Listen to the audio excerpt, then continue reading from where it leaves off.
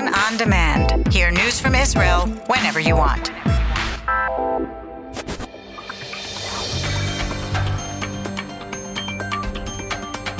You are listening to the English language news of Khan, the Israeli Public Broadcasting Corporation.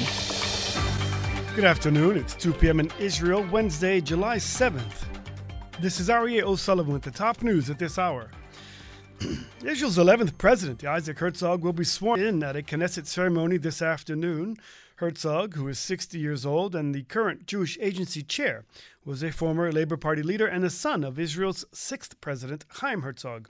He will be succeeding President Reuven Rivlin, who is concluding his 7-year term. Herzog is set to arrive at the Knesset with a full police motorcade, including mounted police, for the swearing-in ceremony. He will be using the same 107-year-old Bible used to swear in his father, and then address the plenum.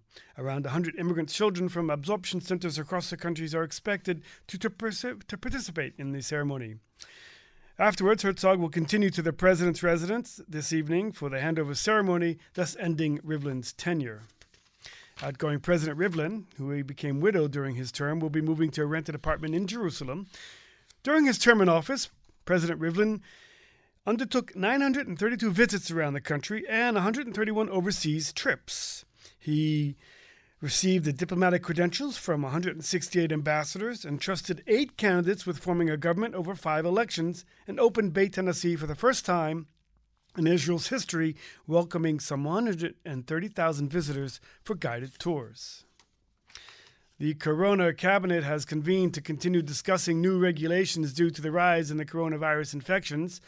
The Health Ministry has reported this morning over 520 newly confirmed cases of COVID-19 yesterday, the second day running with over 500, with an infection rate of 0.7%. There are currently 3,274 active cases in Israel, with 40 of them in serious condition. Since the outbreak of the coronavirus in Israel, 6,429 people have died from COVID-19 related causes, the last one a week ago. Prime Minister Naftali Bennett, meeting with the coronavirus cabinet last night, rejected health ministry recommendations to obligate vaccinated people who were in contact with people with COVID-19, such as an infected child, to be quarantined. Health officials are reportedly expected to recommend demanding an additional test for all those entering Israel after 4 days, as well as expanding the list of countries from where travelers are required to quarantine, even if they are inoculated or recovered.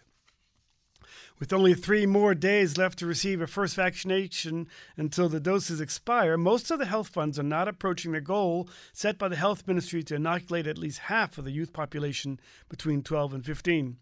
The Kupat Cholim Klalit recorded 22%, the Meuchedet some 30%, Leumi about 25%, and Maccabi says that they'll have some 50% are expected to have received the jab by the end of the week.